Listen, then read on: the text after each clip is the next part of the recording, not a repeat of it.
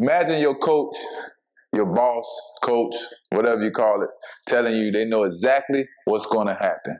Exactly the formation, exactly the timing, and they know exactly what's going to happen. Imagine your coach watching film and telling you, this player is fast, this player is agile, this player is the best in the league, and you don't agree with him. Listen to what I got to say. This is the art of the interception.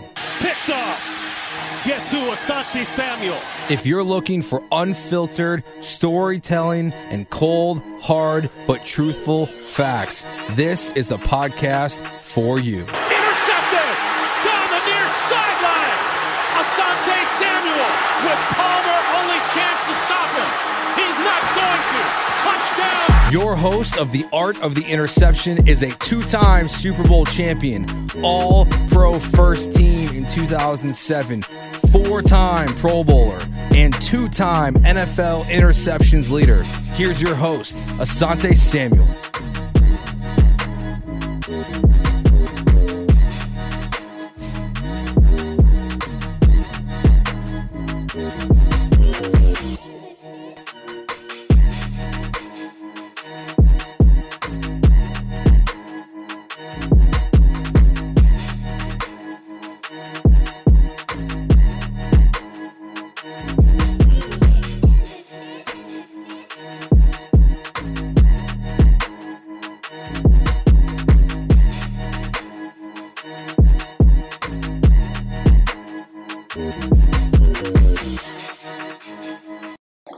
I will never forget, I think this is my second year in college, 2002.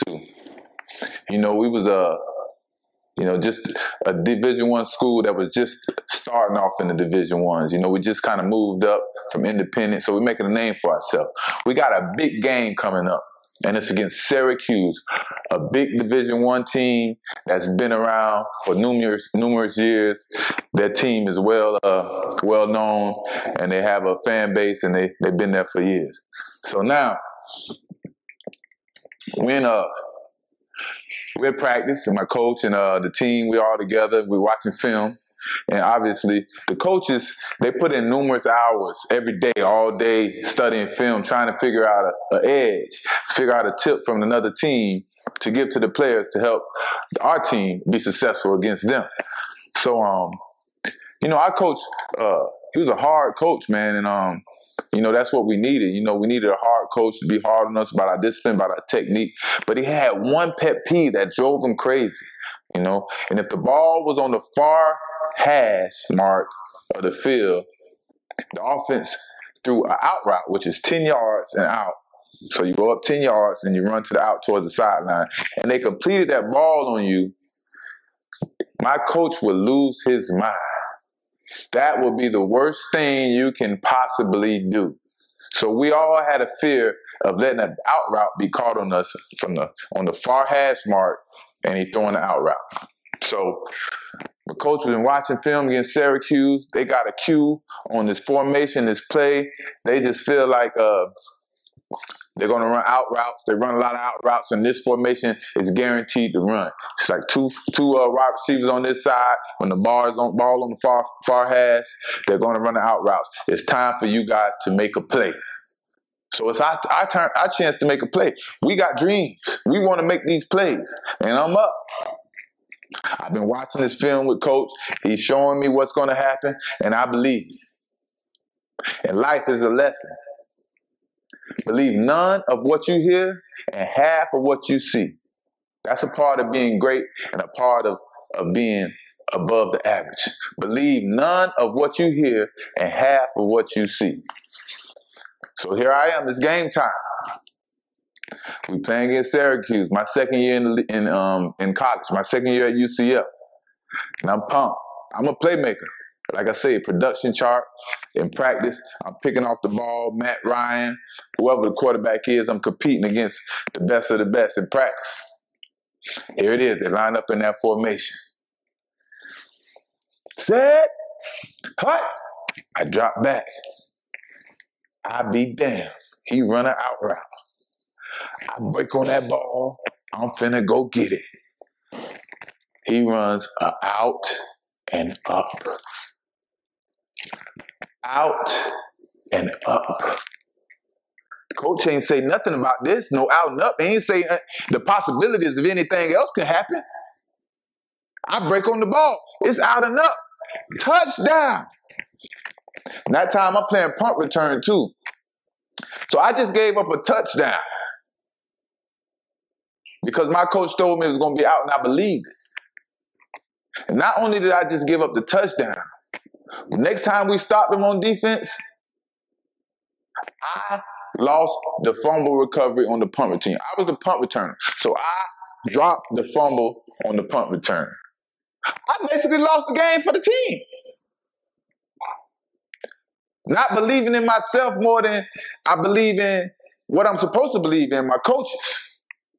But that's when I had to start learning for myself. Asante, if you want to take this thing to where you want to be and be great, you got to learn to figure things out on your own. You can't just believe another man and everything they say. Yeah, you listen and you learn. But he put his pants on just the same way I put my pants on. He could make a mistake the same way I can make a mistake. So yeah, we listen. We adhere to everything. But you got to make your own right decisions that's going to best fit for you. The art of the interception. That's what the art of the interception is about. Now I get to the NFL. You know, my coach, my first team, New England Patriots. You know, being that I wasn't the quote-unquote typical NFL pro where I'm just studying this book and just act like I have so much homework to do, he would bother me. And he would make me have film study with him. And because he brought me in there, he had to bring all the other DBs. And guess what? The things he agreed that he thought was true, I didn't agree with. So we're in meetings having disagreements, and we're supposed to have film study. For instance, Torrey Holt, we're playing the St. Louis Rams. He's telling me Torrey Holt is fast. This is Torrey Holt 12, 13, 14 years. I'm watching at the film. Say he might look fast to you, or maybe you think he was fast. We are young, fast boys that's coming to the league. He's not fast to me, coach. I tell him straight up, in front of everybody. I hear you, coach. I hear you say he's fast. He's not fast to me. Coach he ain't know what else to say. He had to cut the meeting and let us go to lunch because it was going to be a disagreement and a debate in front of everybody because I disagreed with him saying he wasn't fast. And guess what? When it was time to play and we went and played the St. Louis Rams, he wasn't that fast. That's how I learned. That's how I gained my respect through Belichick. Because I had to stand up for what I believe in. And if you believe in what you believe in and you most of the time correct, can't nobody do nothing but respect you. Everything I said about Belichick, everything I said about the NFL, everything I said about the past, my past in the NFL has been true. This whole watching film thing, man, that just wasn't my thing. I like to come up with a couple tendencies that your team have that you might run. It's a possibility that you're going to run these plays, and these are tendencies. I like to know who's fast on your team, so that's why I got to watch out for the deep threat. I like to watch your quarterback's rhythm to see if he got a quick arm or is he long arm. The quick arm's hard to get through. The long arms, they easy. I'm going to pick them off easy. When your quarterback got the long arm, I don't care who the receiver is, how fast you is, how quick you is, your quarterback got to throw you the ball. I'm looking at the quarterback and I'm going to get the ball before you. So the film don't matter that much to me. So I'm not going to go put all my eggs in one basket and study this film when I got technique. I believe in my technique over everything else. I don't care who you is, what you think you can do. My technique is my technique and you can't stop me. That's what I believe when I touch that field. I'm unstoppable because I prepared for this. My technique is my technique. No matter what you do, I got something to do. I got a technique for what you're about to do. You go right, I go right with you. Keep my leverage. That's my technique. And I'm going to win. I got a question. So you telling me that studying film is overrated for these young players? Nah, man, don't believe that. I wouldn't say studying film is overrated. But like I said, don't put all your eggs in one basket thinking, because I've studied this and this is what's happening. This is what's been happening the last 5 games. This is what's going to happen again. No, you can't just believe everything you see and just think it's going to happen again because they're preparing off of you. They might see something you doing in the film and going to change their plays up to attack you. So film is not overrated. You just got to know what you're doing when you're watching film. You can't just believe everything you're going to see and believe everything you see and always know it's a possibility of something else that's going to happen. Right. Another question. So your days at Central Florida, you didn't watch film at all? Well, like I said, our coach is mandatory. We have to watch film with the coaches. We got to watch film as a team. We got to watch film as a position. But am I going to pay attention to that film and take it and say, this is what I'm applying to my game is the question. Okay. I did some research. Rob Gronkowski and Kyler Murray does not watch film. What do you think about that as a quarterback, not watching film? Well, I'm going to say it's a little different for offensive players. Offensive players, they're a little more cocky. They're a little more ego-driven. It's not as important for them to watch film because their plays are the plays. They run their routes how they run their routes. So for an offensive player to say they don't really watch film, it's not really that big of a deal. They just need to know the coverages you're running and where they need to be for the quarterback to throw you the ball. Now, when you say a quarterback don't watch film, that's a little different. I can't imagine a quarterback not watching film. If a quarterback's not watching film, it's going to show in his play sooner rather than later. You might get away with it 1-2 years or something like that, but you have to watch film to know what to expect, to anticipate what's going to happen from the defense as a quarterback. That's the art of interception. The art of interception is anticipating life, things that's going to happen in life, so you can avoid the things and become successful.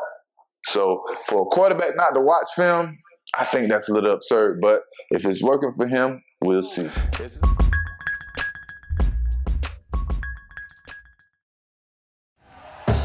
Thank you for listening to Bleav. You can show support to your host by subscribing to the show and giving us a 5-star rating on your preferred platform.